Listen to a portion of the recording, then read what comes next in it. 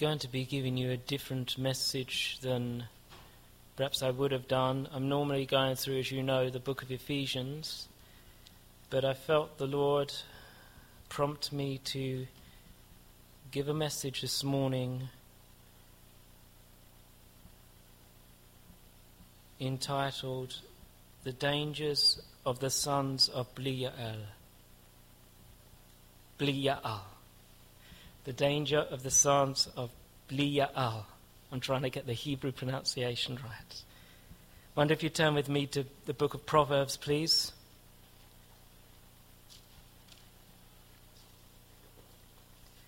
And something of what I'm going to say this morning is in part a carry-on of something of the burden that our brother Ryan brought to us last week. I wonder if you turn with me to Proverbs 16, please. God willing, in the future weeks we'll be going back to the book of Ephesians. But I've had this verse, particularly verse 27, on my mind to speak on for roughly about 3 years. And the Lord hasn't given me liberty to do it until this morning. In fact, if my memory serves me correct, this verse was starting to stir in my heart again a few days before we had the message last week.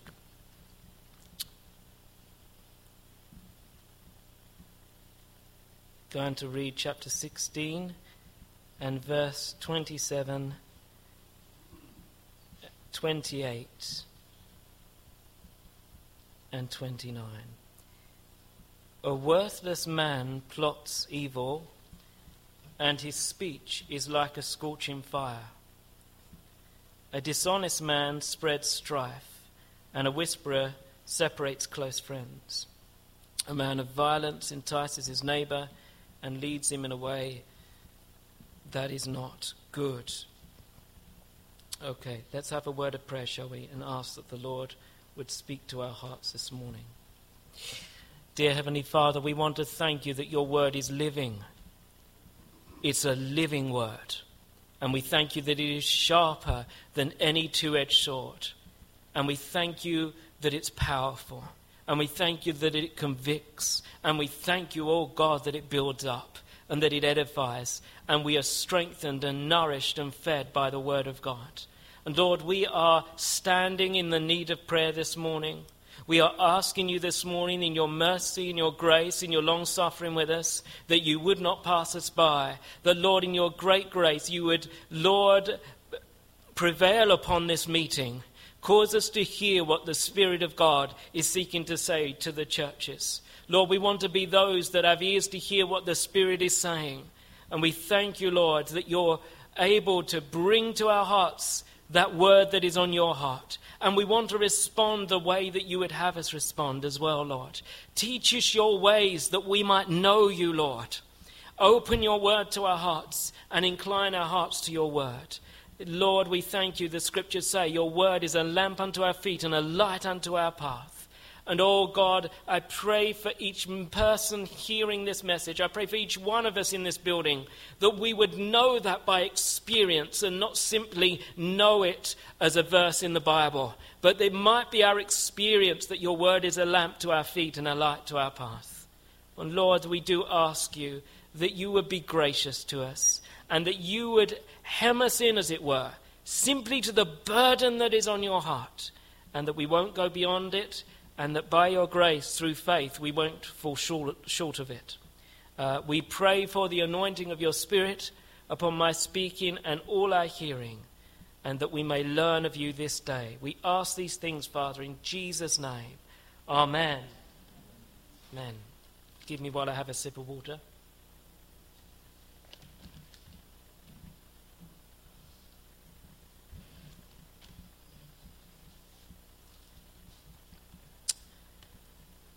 So I want us to focus this morning on this phrase that we find coming up a number of times in the Old Testament. I believe it's about 26 times you find this phrase repeated throughout the Old Testament. The sons of Belial, Something like that. Belial. Belial. Belial. I hopefully get the accent right just as we go along in the message, but you can understand Hebrew is not my first language. Maybe one day it will be. Belial, the sons of Belial. The word actually means without profit, worthlessness. By extension, the word means destruction or wickedness. It speaks of that which is evil, that which is ungodly, that which is unprofitable, and, as I said, worthless. What is useless, of no fruit, good for nothing. You often hear that phrase, don't you? Good for nothing. Well, that's essentially the meaning of the name of this word. When you read in Scripture this phrase, the sons of Belial, you're reading about men or people that are by nature worthless in their attitude. They are those that are corrupt. Now, in the Old Testament, it is used as a personification of evil, not an actual entity. So it's not implying that the sons of, in this case, are sons of a real person called Belial. It's not actually saying that, but it's speaking of personification of a type of person. However, when you get into the New Testament, you do read that Paul attributes someone to this particular name. If you turn with me to 2 Corinthians 6 and verse 15, 2 Corinthians 6 and verse 15, we read about this. I'll read from verse 14. Do not be unequally yoked with unbelievers. For what partnership has righteousness with lawlessness? Or what fellowship has light with darkness? What accord has Christ with Belial? Who is this speaking of? In this context, it's speaking of the enemy himself. And essentially, what we find in the New Testament is it's speaking of those who are the sons of Satan. It's interesting that when Jesus was speaking to a crowd in John chapter 8 and verse 44, he said this, you are of what? You are of your father the devil, and your will is to do your father's desires. He was a murderer from the beginning and does not stand in the truth because there is no truth in him. When he lies, he speaks out of his own character, for he is a liar and the father of lies. But because I tell the truth, you do not believe me. And Jesus goes on to say in verse 47, whoever is of God hears the words of God. The reason why you do not hear them is that you are not of God. Very strong words from the Lord Jesus. And this particular phrase, this son of Belial, these people are those in Scripture that are essentially under the grip of the enemy. Well, in one sense, we all are under the grip of the enemy before Jesus comes to save us, aren't we? And we're all far from God. But we want to learn this morning the nature of these type of people, and we want to make sure we are not like them, right? One of the reasons the Scriptures are given to us is to show us not only what we should be, but what we shouldn't be. And the Lord wants each one of us to learn not only the ways of the Lord, but the ways to avoid. You remember what Psalm 1 says, don't you? Blessed is the man who walks not in the counsel of the wicked, nor stands in the way of sinners, nor sits in the seat of scoffers. He stays away, and as a result of staying away from those that are godless, he is blessed. You will not be blessed if you live your life around the company of these kind of people. Your character will begin to be corrupted without you knowing it. And it will take the work of the Holy Spirit to show you where you've fallen in your character, because you have begun to revolve your life around those that are worthless, as it were, that are living godless life, unprincipled lives. Well, I want you to turn with me to Deuteronomy now, and the first time that this particular name is mentioned in Scripture. There is the principle of first mention within the Word of God is an important one. When something's mentioned for the first time, it is often significant. And I want you to turn with me to Deuteronomy chapter 13, please. Going to read from verse 12. From verse 12.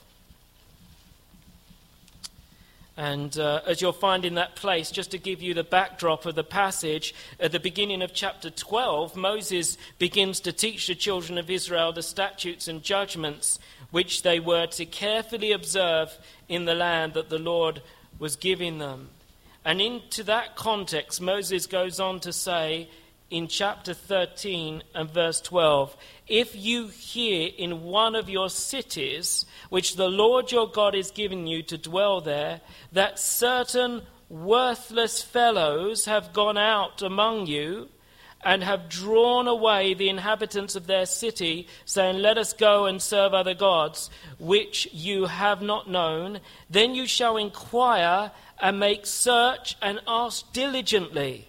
And behold, if it is true and certain that such an abomination has been done among you, you shall surely put the inhabitants of that city to the sword, devoting it to destruction. Now, when you've got in verse 12 this phrase, certain worthless fellows, literally from the Hebrew, it's our phrase for this morning, sons of Belial. I'll get there in the end. Belial. I've got to remember the al bit at the end. Okay, you'll have to put me right every time I say it. Certain worthless fellows have gone out among you. Now, I want you to notice something significant about this statement. I'm going to read it to you in the New King James Version. It says this, corrupt men have gone out from among you and enticed the inhabitants of their city, saying, let us go and serve other gods which you have not known. Now, this is a warning from Moses. He's not saying this thing is actually happening, but he's anticipating the possibility of it, and he's warning the people of Israel, be careful.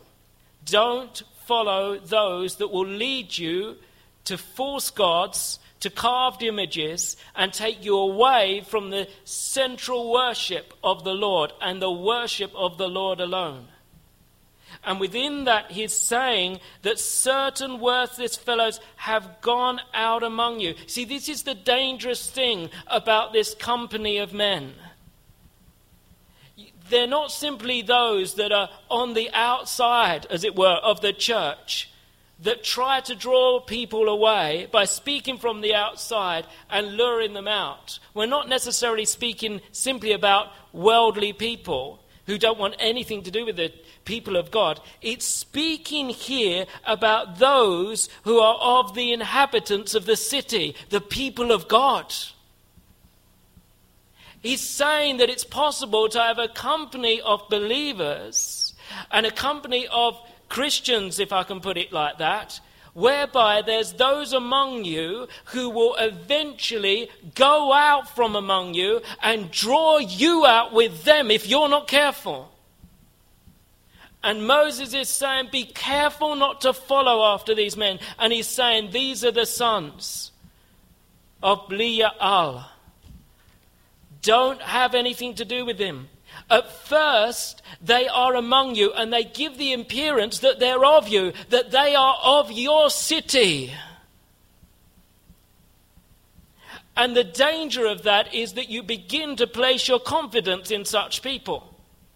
because you think you know them. And then when they go out and say, let's go a different route, let's go this way, away from the central worship of the Lord, the danger is because you know that person or you think you know them, you will trust their judgment and go out with them away from the Lord. It's a very dangerous thing. And obviously this is speaking about those men that will have influence amongst the people of God. I would say that it's more likely that here that Moses is referring to those who would be leaders. And they're drawing people away and they're getting a company to follow after them. But notice the way it's written here in the New King James. Corrupt men have gone out from among you. If they've gone out from among you, that means they were with you. Now, do you remember what John the Apostle says in 1 John chapter 2 and verse 19? 1 John chapter 2 and verse 19. Going to read from verse 18. Children, it is the last hour. And as you have heard that Antichrist is coming, so now many Antichrists have come. Therefore we know that it is the last hour. Now look at this verse. They went out from us, but they were not of us. For if they had been of us, they would have continued with us, but they went out that it might become plain that they all are not of us. That could almost be a commentary on Deuteronomy chapter 13, couldn't it? Immediately when I read Deuteronomy 13, this verse came to mind.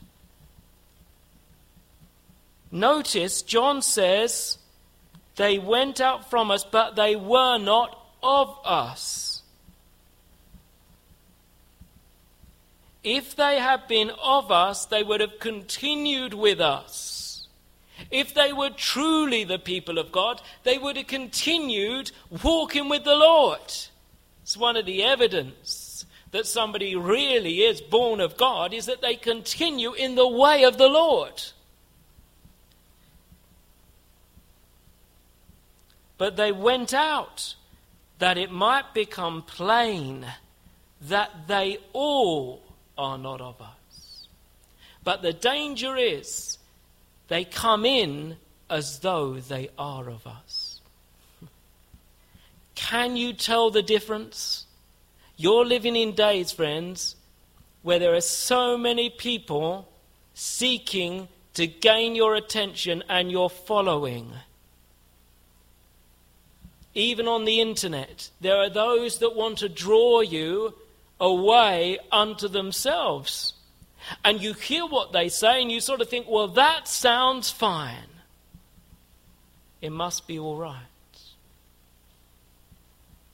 We need to be those that are really aware of the days we are living in. And John uses 1 John 2:19 in the context of the last hour. We need to be aware. We need to be careful.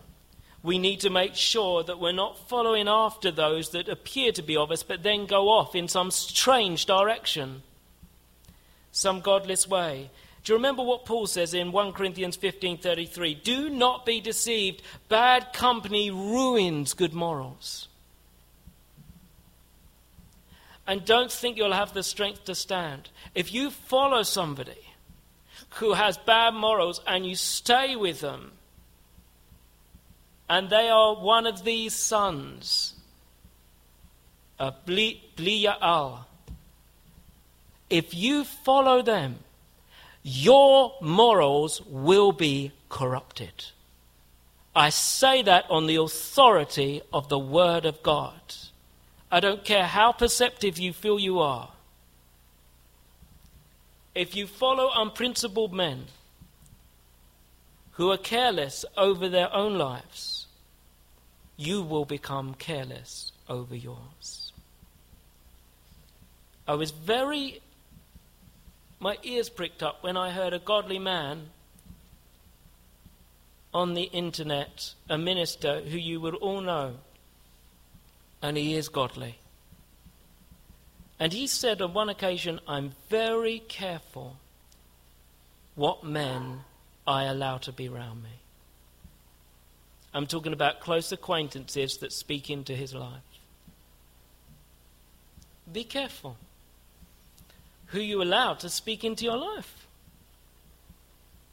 Be careful when people start becoming forceful with you and dominating you and bringing a measure of control over you. It can be subtle at first. But you and I have got to beware that these sons of Belial appear to be of us, but they go out from us. Be careful. That's the first thing to mention about these particular men. Don't follow after them. Always, first of all, make sure that your devotion is to the Lord. That is so important, dear brothers and sisters. It really is. Now, we could mention a number of scriptures that speak about the types of men these are. And I'm going to just list a few things for you that I jotted down. And so you don't need to turn to all these verses. But in Judges 19:22 and 20 verse 13, these are the type of men who are given over to perverse and lustful desires, even within Christendom. I was horrified the other day when I heard about a certain bishop who was on live television within the last couple of weeks, who's got a high position. And thank God there was a measure of outcry against what he said. But he was on live television and being interviewed by people as a bishop. And he was talking about the situation of Matt Hancock and the adultery that took place and everything like that. And he said this, and I'm putting it in my own words, but it is what he said. He essentially said that he was more concerned that Matt Hancock wasn't keeping social distancing than simply that he was having a midlife fling. He was more concerned that he wasn't socially distancing than he was committing adultery. And one of the people who's not a Christian was correcting the bishop over his position. I mean, it's extraordinary, isn't it? When you have to get men who are outside the church, who are in the world, correcting those that are meant to be high position within the church and live on national television. What kind of attitude does that send towards Mr. Hancock's wife? It's appalling. That man should repent of such a position. These are sons, 1 Samuel 1:16, who get drunk in the house of God and offer up what is not appropriate.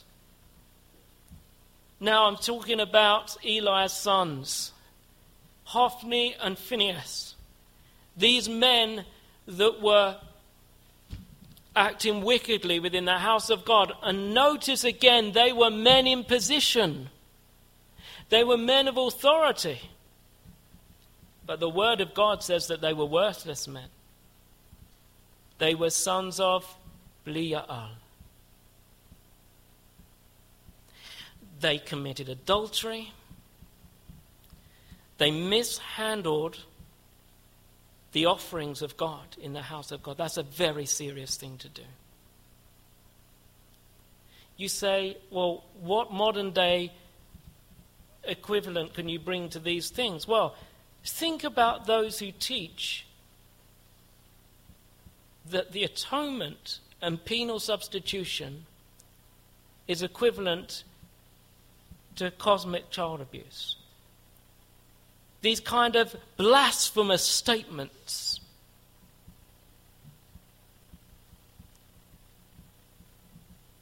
Denying that Jesus actually took upon himself the wrath of God for our sins and preaching that to people, that is sinful. That is sinful. Why? Because how does the sinner know that he's a sinner? When you take the sinner to the cross, you're not only showing him God's love in dying for sinners on the cross, you are showing him how God estimates that man's sin and how he needs to repent of his sin and to say to him, you are the one that should have experienced that judgment. You see, when you do that and when you preach the truth of penal substitution, it brings conviction of sin. Take that away, and what has the sinner to be convinced of in regard to his own wickedness before a holy God? But this is what we're doing. Even within the church, there's those that very subtly take the rug from under our feet. They speak falsehood and perverse things, but they couch them in nice words. And so people are deceived through the kind of poetry of these people. But we need to come back to the Word of God. We need to come back to the truth, friends. We need to stand on the Word of God and have nothing to do with false doctrine like that. Hophni and Phinehas ultimately were judged by God. And they are called here worthless within the Scriptures. It's so sad. 1 Samuel 10:27 speaks of the fact that these people mock the servants of the Lord and ridicule and despise them.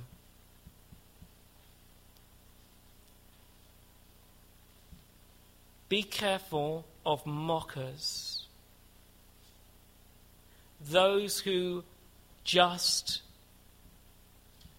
cast other believers and leaders aside with all kinds of slander and ridicule.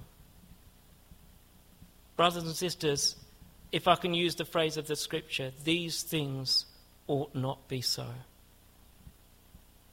But it happens. I know of godly men that have been ridiculed by other Christian leaders. It should not be so. 1 Samuel 30:22 shows us that they despise the weak in the fellowship who struggle to keep up. They do not want the weak to share in the blessing from divine victories. If you look up the stories of these passages, you will understand what I'm speaking of. When the Israelites came back, and you remember there was a group that stayed with the baggage, and they were too weary to go on with the fight. So there were those who amongst the Israelites who did go into the battle that were essentially saying that we are not going to share the spoil with these weak believers who couldn't go into battle with us. No, we're not to be like that. Don't despise the weak amongst us. There's those that struggle with certain things that we don't struggle with.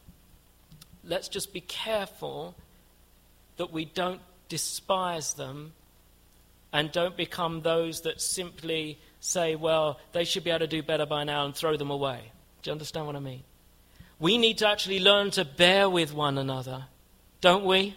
Don't we? Yes, as the people of God, that's what we're called to do. Bear with one another's weaknesses and difficulties, and actually get alongside one another and build one another up and show a smashed and broken society outside what true love is. That's what we're called to do, friends. It's by our love for one another that we show that we really are of Christ. By this shall all men know that you are my disciples, by your love for one another. But if we're railing against one another, speaking vile things against one another, if we're slandering one another, and that on things like YouTube where unbelievers can just look at it, what kind of testimony to Jesus Christ does that bring to a lost, broken world? Friends, the world is in a mess. Haven't you noticed outside? Broken homes and families everywhere, dysfunction everywhere. We live in a society today that doesn't know the meaning of the word love.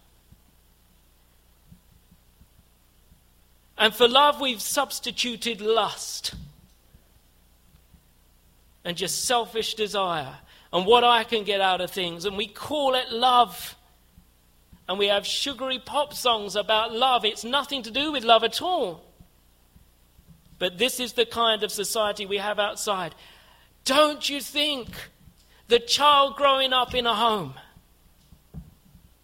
who knows nothing of love, if he walks through the door of the church, should be able for the first time to know love? What is it with us as the people of God that we revile, provoke, use spiteful language against one another on YouTube platform? It's an utter disgrace, this reviling against one another. But I want to tell you, friends, it's very common. Do we ever think of the families of the people that we revile on YouTube? What the sons and daughters of the person that's being reviled must feel like? What the husband or the wife must feel like? No. I just need to get my point across at all costs. If there's any correction to be made, and there is, if there's any reproof to be made in the house of God, and there is, if there's any exposing of falsehood within the house of God that needs to be exposed, and there is, it needs to be done carefully, prayerfully, by the minister, having been before God and quaked that these own things could be in his own heart, lest we become hypocrites.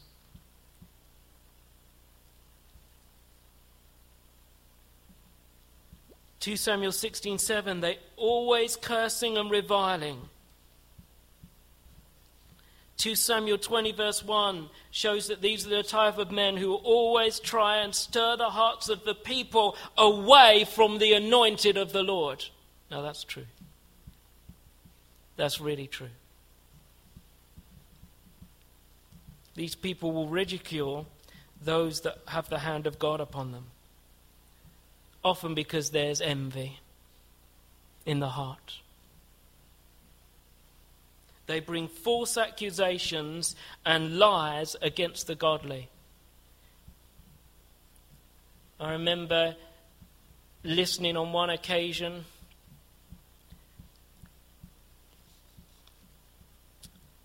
about a man who was trying to suggest that there was nepotism in a particular church. The particular church will remain nameless, but it's a big church. And this particular speaker was trying to show that there's these two names. They've obviously got the same last name. They're family together, and they're trying, you see, it's nepotism in this church. And trying to bring the reputation of this church down on the grounds of nepotism. Unfortunately, he didn't do his due diligence. And these two men were in this church with the last name. They had the same last name, but they weren't related to one another. This man has been utterly exposed. He didn't even know these things were true, and he's speaking them as though they're true. And potentially, in the eyes of other believers, tarnishing a good church that speaks the word of God. Isn't it amazing?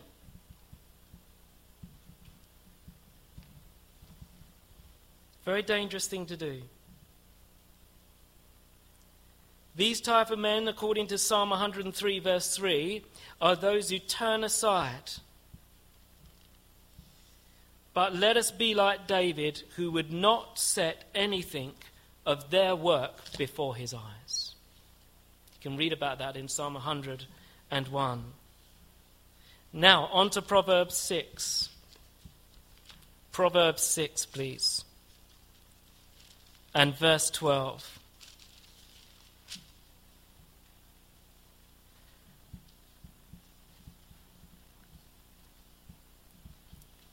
What does this scripture say? A worthless person, a wicked man, goes about with crooked speech.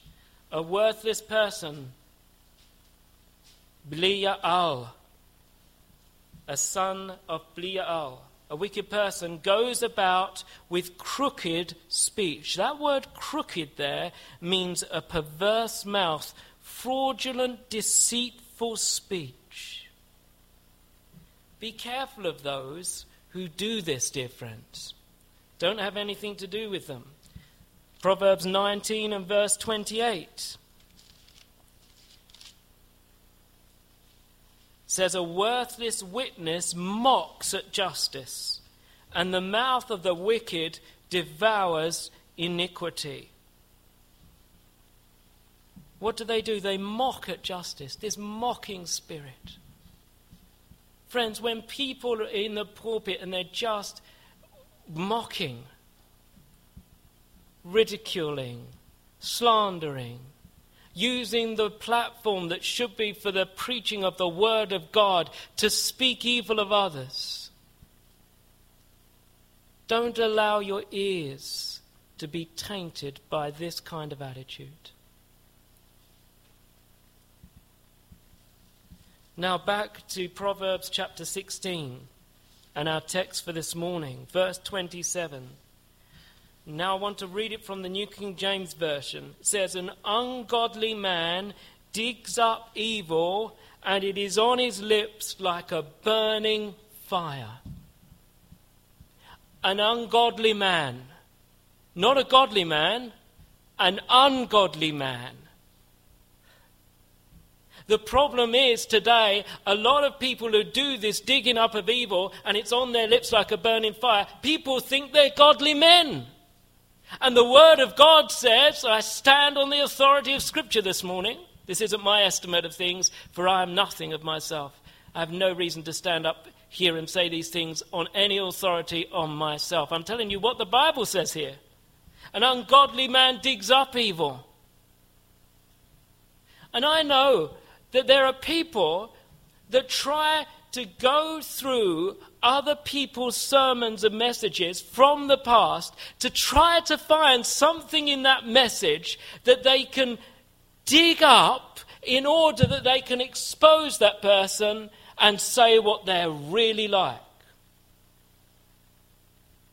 And when people do that, everybody thinks, well, that person's very godly. And they don't read what the Scriptures say, where the Bible says it's ungodly. Here it talks about, again, from the Hebrew, sons of Belial. They are those that dig up evil. They look into the past. It doesn't matter whether it's 10 years, 20 years, 30 years. They find the information on another minister. They take that little segment and then they tell the whole world on YouTube what that particular man is really like, through singling out just a little fragment of a message. Incredible. These are those who are not content to simply find evil on the surface. If they don't find evil on the surface, they start digging. And the digging takes effort. Have you ever tried digging? I'm not really into gardening very much. And when I've tried a little bit of digging myself, my back starts hurting. Doesn't yours? Well, Milko's more fit than I am, but for some of us, we just do a little bit, and it's only 5 minutes, and we're sweating, and we're thinking, I can't be bothered. The ground is so hard. I can't get down, and this is really hard work. But for these men, doesn't matter that it's hard work. They spend hours trying to find a suitable phrase that will cause other people to isolate that man forever. What kind of attitude of heart is that, I ask you? I want to tell you, the Word of God says that's ungodly. And one day, these men will be found out for what they've did behind closed doors in all their searchings. We can hide from men, but we can't hide from God. A worthless man, an ungodly man, digs up evil, and it is on his lips like a burning fire. You see, once he's found that wonderful one-liner, that he's got on somebody else which is to expose them, immediately it's on his tongue like a burning fire. Can't wait to get it out there on YouTube.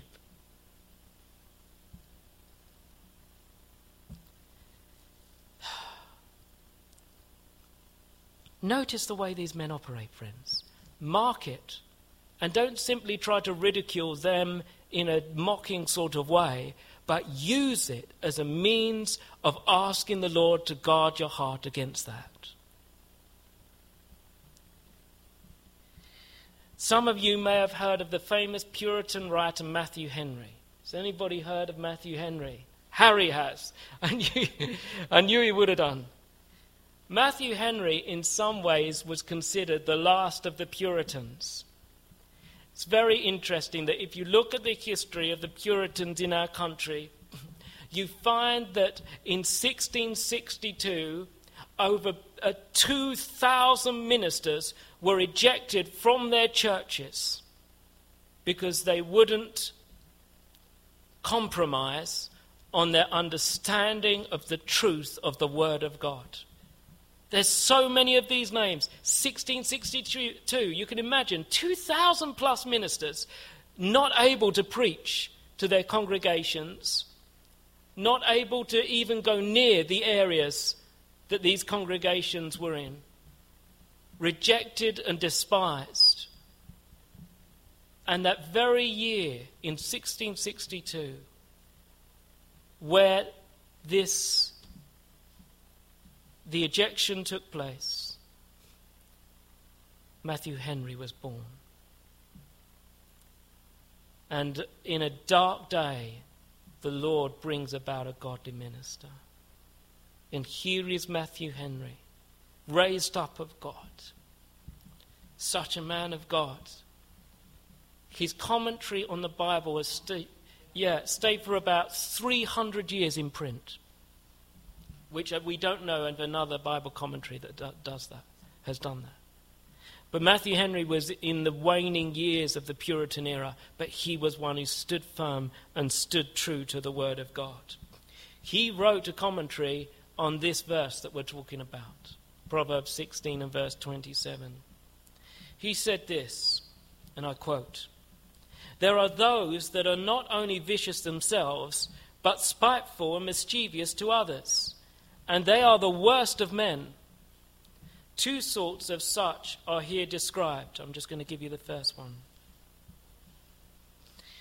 1, such as envy a man the honor of his good name, and do all they can to blast that by calumnies. In other words, false and defamatory statements about someone. And misrepresentations. They dig up evil. They take a great deal of pains to find out something or other on which to ground a slander or to give colour to it. If none appear above ground, rather than want it, they will dig for it by diving into what is secret or looking a great way back, or by evil suspicions and surmises and forced innuendos. In the lips of a slanderer and backbiter there is as a fire, not only to brand his neighbour's reputation, to smoke and sully it, but as a burning fire to consume it. And how great a matter does a little of this fire kindle, and how hardly is it extinguished. End of quote. That says it all, really. The moment it's on their tongue like a burning fire, they can ruin the reputation of a minister for the rest of his life. That minister's children are going to grow up knowing what this person, in the name of Christ, did to this person. Potentially this person who's spoken this slander has put a stumbling block before the children of this person to cause them to want to turn away from the faith, because they don't want to have anything to do with slander and mischief like that.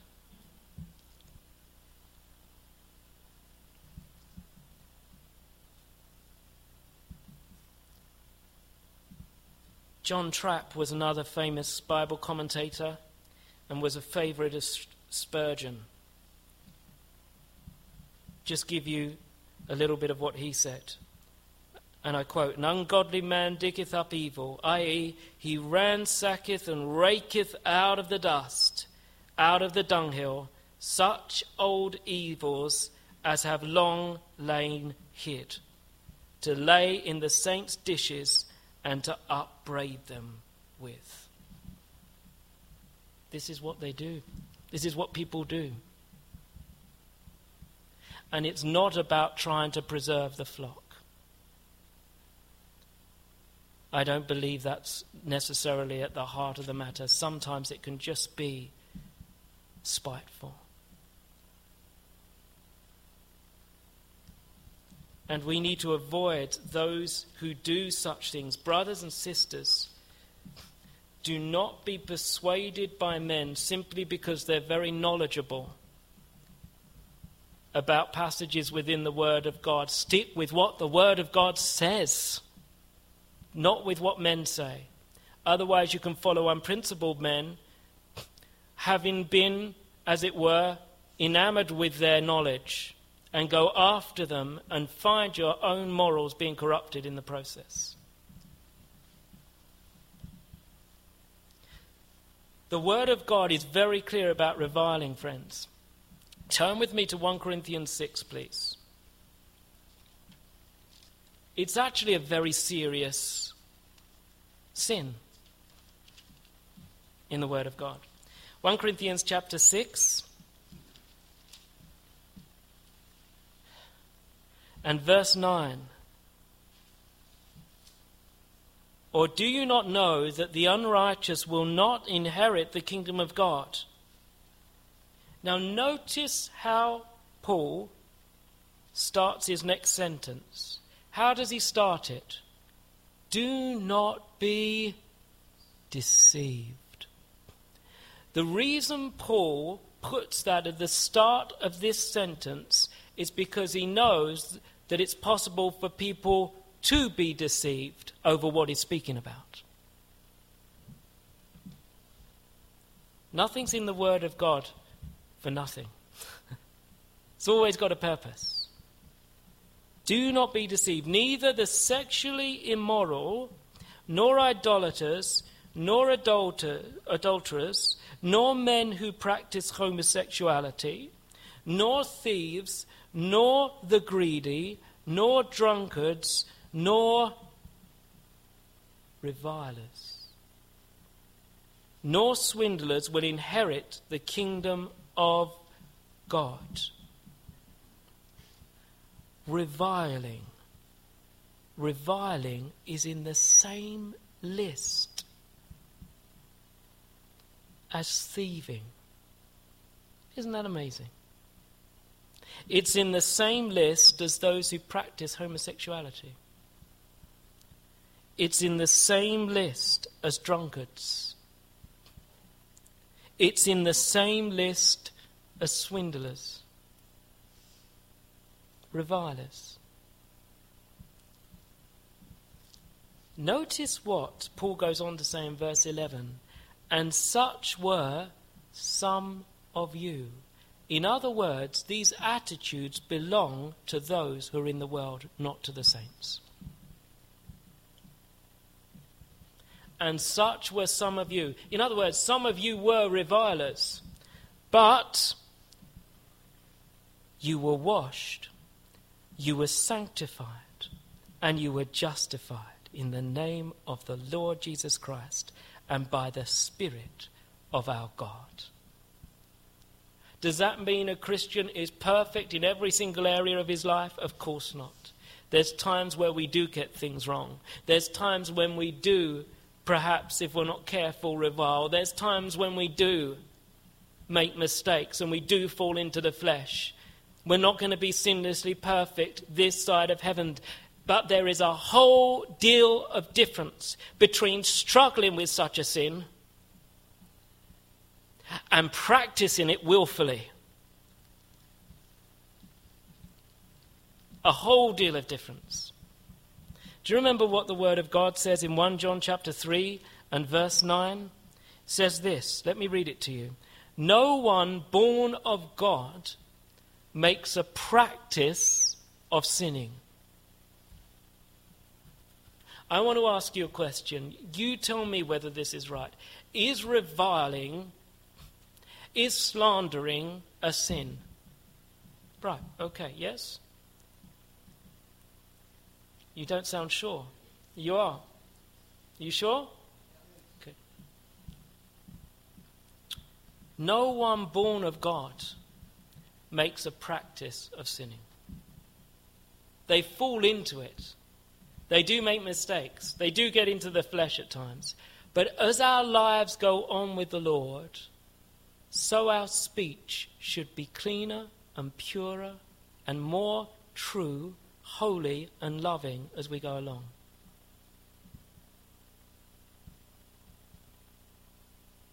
Could you imagine Jesus being a reviler and a slanderer? Do you think he slandered people? He spoke strongly.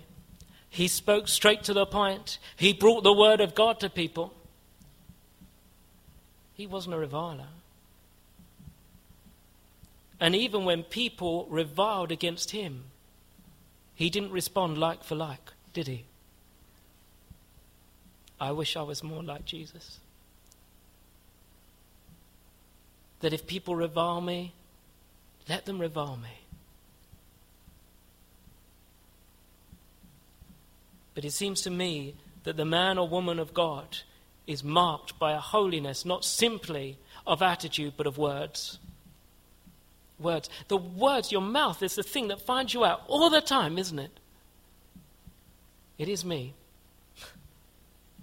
We can control certain things. We can control not committing adultery. We can control not thieving, but who can control the tongue?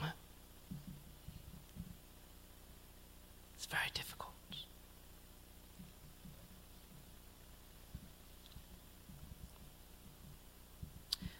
The problem is, some people can make a name for themselves out of telling others what's wrong with everybody else.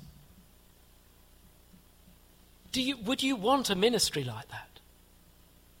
Would you really want to be known as somebody who makes a name for themselves by telling other people what's wrong with everybody else? Or get a reputation for that kind of attitude? It's so impressive, don't get me wrong. And that's why I think people go after some of these men. They're concerned. They don't want to get caught in the apostasy. They don't want to go after wrong names, and they know they're about. So they follow men that tell them what's wrong about everybody else within the house of God. Not realizing that certainly regarding the person I mentioned earlier who slandered and then was found out what they said was false, that they're following somebody who's telling them things that aren't true. And we've all done it. And we're impressed because people have knowledge. What does the Word of God say, friends? Knowledge does what? Puffs up. It makes you arrogant. Pride. We were hearing about pride last week. And oh, my dear friends, if you and I knew the depths of pride that is in us, it would cause us to quake before God. We need the mercy of God. We need the grace of God. Any one of us could be doing things like ridiculing others. It's by the grace of God that we continue. But what shall we do then? What of those who dig up evil and it's on their tongue like a burning fire? What should we do? They say so many things that appear good to us.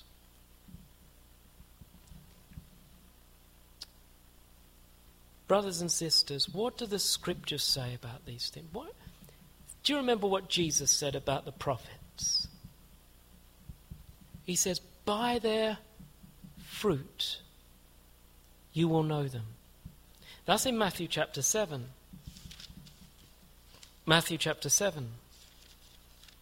says in verse 15, beware of false prophets who come to you in sheep's clothing, but inwardly are ravenous wolves. You will recognize them by their fruits. Are grapes gathered from thorn bushes, or figs from thistles? Now, just bear that in mind. Stay where you are. I trust you got to Matthew's Gospel. I'm going to read to you something from 2 Samuel. Chapter 23.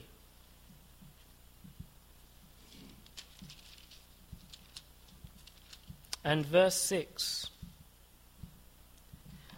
But worthless men, these are the last words of David. Hear me. These are the last words of David. The last words that people speak are important, aren't they? I'm always interested how people end. Aren't you? I'm always fascinated how people go out of this world.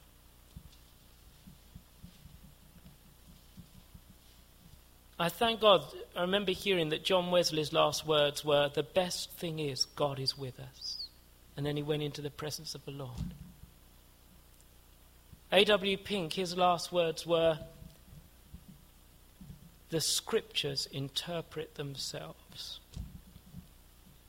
And then he went into the presence of the Lord. How people end. How will you end if your life becomes full of mockery and cursing and bitterness of others? What will you do in the end? Where's it all going to end? That's my question. Well, remember what I just read.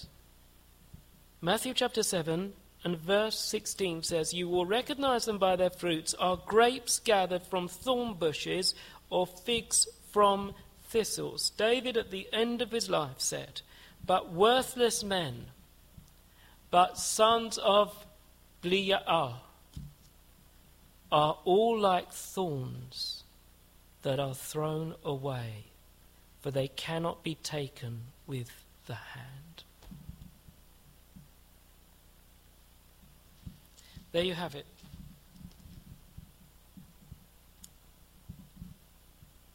But the man who touches them arms himself with iron and the shaft of a spear, and they are utterly consumed with fire.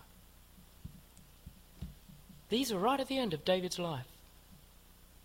Significant, don't you think? You will recognize them by their fruits. Are grapes gathered from thorn bushes or figs from thistles? So every healthy tree bears good fruit, but the diseased tree bears bad fruit.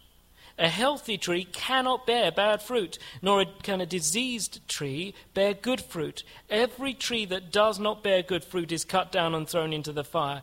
Thus you will recognize them by their fruits. The fruit of the life. What kind of fruit is the evidence then of the believer? What kind of fruit should be manifest in the people of God? What kind of fruit should be manifest in leaders in the church? I wonder if I asked you this morning and I went round to each one of you and I said, brother or sister, tell me what fruit you feel you should see to bring forth the evidence that somebody is really walking with the Lord. I wonder what you would say. Well, I'm going to give you what the scriptures say. Galatians chapter 5. Galatians chapter 5 and verse 19. Galatians 5 verse 19 says, now the works of the flesh are evident: sexual immorality, impurity, sensuality, idolatry, sorcery, enmity, strife, jealousy, fits of anger, rivalries, dissensions, divisions, all these things, envy, drunkenness, orgies, and things like these. I warn you, as I warned you before, that those who do such things will not inherit the kingdom of God. Verse 22. But the fruit of the Spirit. It doesn't say the fruits, plural. You'll find that it says the fruit, singular. I often hear people talk about the fruits of the Spirit. and they refer to Galatians 5. I know what they mean, and I'm not just trying to pick up on it just to pick a fault. But the fact is, it's one fruit. What is the fruit of the Spirit? Well, Galatians 5, verse 22. But the fruit of the Spirit is love. Wow. That's the first thing that's mentioned as the fruit of the Spirit. And it's really from that you get joy, peace, patience, kindness, goodness, faithfulness, gentleness, and self-control. Against such there is no law. Love is essentially the fruit of the Spirit. God has not given you a spirit of fear, but of power and of love and of a sound mind. So the question then we have to ask in our confused generation, what is love? You see, in today's society, nobody even knows what love is. Well, love is not being soft on sin, but love is a number of things that are beautiful. 1 Corinthians 13 verse 1 says, if I speak in the tongues of men and angels but have not love, I am a noisy gong or a clanging cymbal. Anybody want to sign up for being a clanging cymbal? The ministry of clanging cymbal. I mean, it does not really something that I would want to put myself forward for. How about you? I don't fancy it too much. And if I have prophetic powers and understand all mysteries and all knowledge, and if I have all faith, so as to remove mountains but have not love, I am nothing. It doesn't even say I'm a little person. I'm not even that big. I'm nothing. There's nothing without love. If I give away all I have, listen to this, and if I deliver up my body to be burned, but have not love, I gain zilch. Nothing. You will gain nothing without love. So we see the fruit of the Spirit is love, and we see I gain nothing without love. So the question is, what is love then? And Paul goes on to explain, love is patient. Patient. What do these sons of Belial, what do they do? The moment they dig up the evil, it's on their tongue like a burning fire. That's what it says here. But those who have the love of God in their heart are patient. Why? Because they realize God has been patient with them. Brothers and sisters, you don't know how patient God has been with me. God has been so patient with me. I've been so disobedient and willful and slow to believe and not listening and doing my own things at times. The Lord could have sounded over the church so many things against me. But love is patient. Do you give people time to repent? Jesus gave you a whole lot of time to repent. How can we be so quick to condemn others publicly when the Lord has had such mercy upon our lives? Tell me, how is it possible?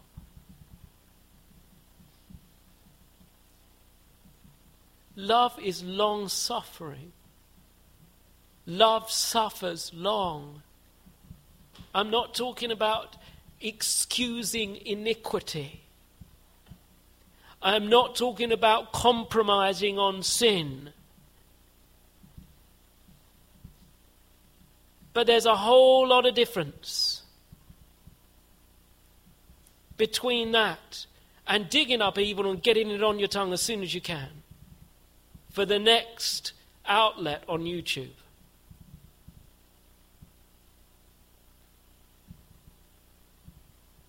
Love does not envy or boast. It is not arrogant or rude. It does not insist on its own way. It is not irritable or resentful. Do you know there's times, friends, when I'm tired in the evenings. And if I'm not careful, I can be irritable. And the Lord shows us that irritability is sinful, isn't it?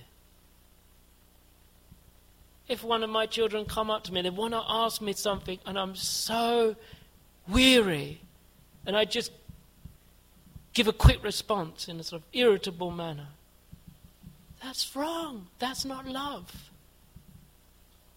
Love doesn't demand that you should know how I feel at the moment, and therefore you should make sure that you don't ask me certain things at certain times of the day. When I was young, my parents used to do something with this chapter in 1 Corinthians 13. I used to find it quite funny. I'm going to share with you what they did. It was really good because it exposed something. Instead of putting love in front of it, they put John. John is patient and kind. John does not envy or boast. John is not arrogant or rude. He does not insist on his own way. He is not irritable or resentful. He does not rejoice at wrongdoing. He rejoices with the truth. John bears all things. John believes all things. John hopes all things. John endures all things. Before the end of it, I'm laughing. Why? Because Jesus and me are quite different. Do you want to be like this? 1 Corinthians 13 kind of person? Or do you want to be a Proverbs 16:27 kind of person? What do you want to be? Where's it all going to end in the end? That is frightening. When people get into this kind of way of acting, I fear for the last days of these people. I do. I don't know. It's never satisfied. There's always somebody else.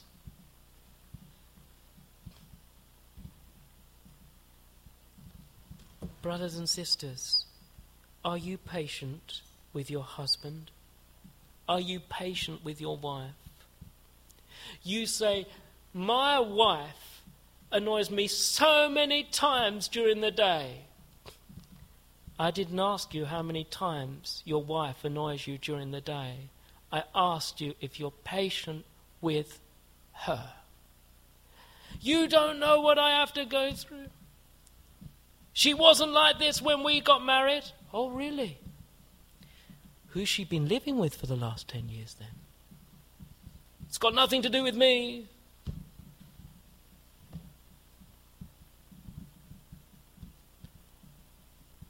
The Lord doesn't say be patient with somebody once they start becoming nice.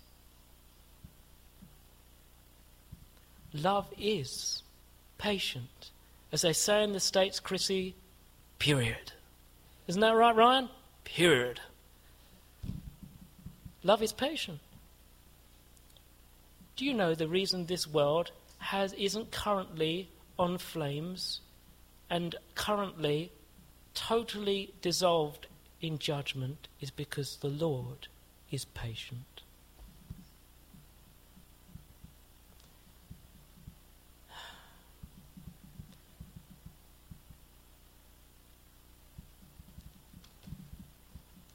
Oh, to be a man and a woman of God. Who cares what people think about you? At the end of the day, what man says about you is of little consequence. What God thinks is what counts. The Bible shows you what God calls godly. And if the general flow is against what God calls godly, stick with God.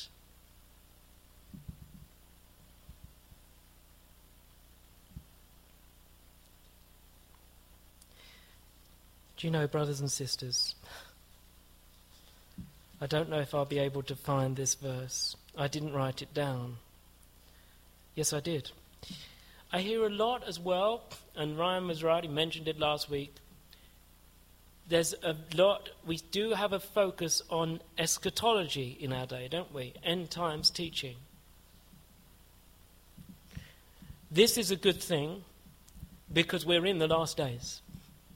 We need teaching on end times. But I gave a message a couple of years ago in a friend of mine's church up in Wolverhampton. A message called The Missing Jewel of the Remnant Church. And it's about love. And do you know, concerning eschatology, I never hear people talking about love. Have you noticed that? They're talking about when the timing of the rapture is going to happen.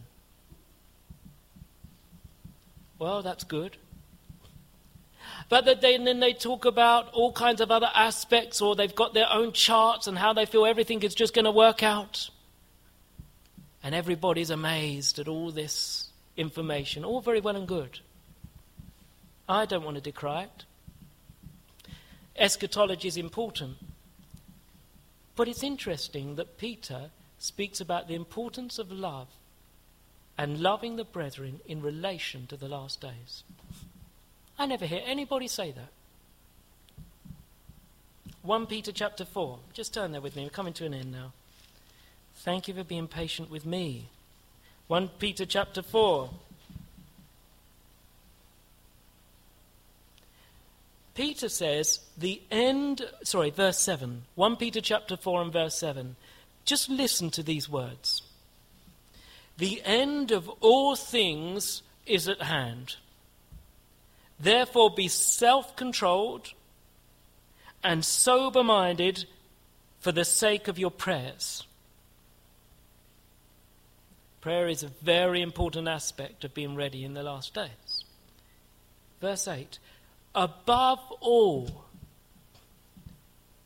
keep loving one another earnestly, since love covers a multitude of sins. That's right in the context of the end times. You want to be ready for Jesus' return. Love one another. There's many that are going to fall away in the last days. Your brothers and your sisters are precious.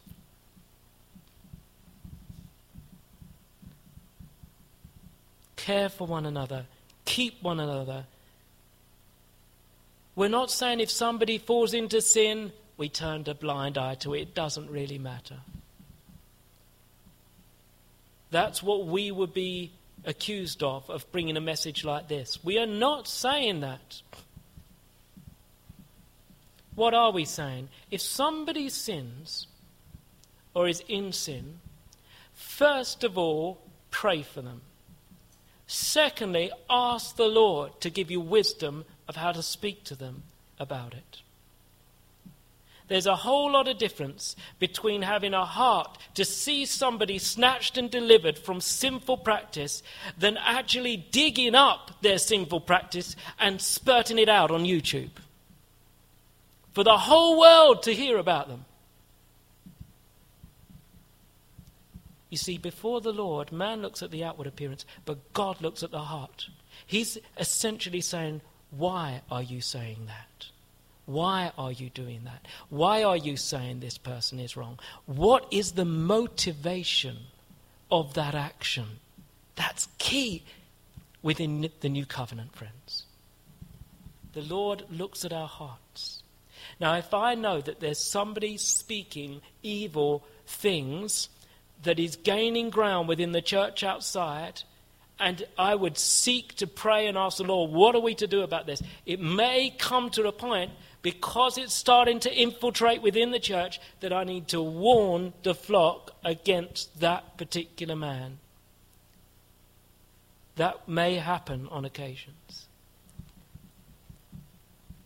But I'm not going to go trying to dig somebody else's sin up or wrong practice from the past because, hey, I've got enough of my own. I've made mistakes in the past. I've got things wrong in the past, and God has had mercy on my soul. let's not use our words for weapons against the brethren. There's so much of this crossfire going on within the house of God, and it's now live on TV. You can watch it on YouTube. Even people do this. They see these fightings between people, and it almost seems to me to become a form of entertainment for some. By this shall all men know that you are my disciples. Yes, sometimes love requires us to say strong things. It does. Love is not weak and syrupy. But if you say something to a brother or sister that's strong, and you say it in an attitude of humility and love, they will pick that up. They will. It's actually not loving to just let people get away with things if you realize they're doing things that are wrong. But that's a million miles away from digging up evil, and it's on our tongue like a burning fire. May the Lord spare us from that kind of activity.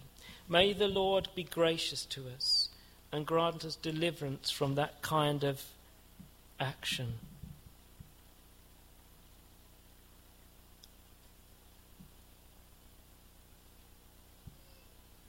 Let us take heed to ourselves and to the ministry. Paul says that to Timothy. He doesn't say take heed just to the doctrine. He says take heed to yourself and to the doctrine. Because if you speak the right doctrine, but it's not adorned with the right heart, what are you doing to the right doctrine? So may the Lord, brothers and sisters, save us from being like this. Sons of Belial. Belial. We get there in the end. Forgive me for not pronouncing it too well. But may the Lord bring this warning to each one of our hearts. May the Lord soften our hearts. And may the Lord make us men and women of prayer. Let us not dig up. Now that word actually can speak of setting a trap for others as well. Let us not do these things. May the Lord grant us to bring forth the fruit of the Spirit, love, joy, peace, patience. I believe in the days ahead, our love for one another, if found genuine and true, will be an increasing witness to a world of people that don't know love. There's people growing up that don't know love at all. Let's be different by the grace of God. Let's be the people of God by the grace of God, and above all, for the honour of his name. Amen. Lord, we've spoken many things this morning. We realise that it's been a long session. Thank you for the patience of your people to hear this message out. I ask that, Lord, in your mercy and grace, you would erase from us anything that's been unhelpful or not of your Spirit. Keep with us everything that has been of you and of your Spirit. I would not apologize for anything that has been of you, Lord. But we would ask that you would cleanse us from all that is not of God, that we might walk in the ways of God, speak the truth of God, love the word of God, love righteousness and hate iniquity, in whatever form and guise it may come. We pray for those who haven't seen these things yet. Lord, open their eyes. And we ask that you would preserve your saints in this day. Oh, how we need you. Lord, you saw how different I was to that 1 Corinthians 13 passage. You see how different I am now, or how far short I am of it. Lord, I ask of you, please, please help me to be more like this portrait of 1 Corinthians 13. Lord, do something in my heart. Change me where I'm not patient. Deal with me where I'm not kind. And may I learn to be the man of God you would have me be, and my brothers and sisters, the people of God that you would have them be also. We commit ourselves into your hands. We ask that your grace would be with us. In Jesus' name, amen.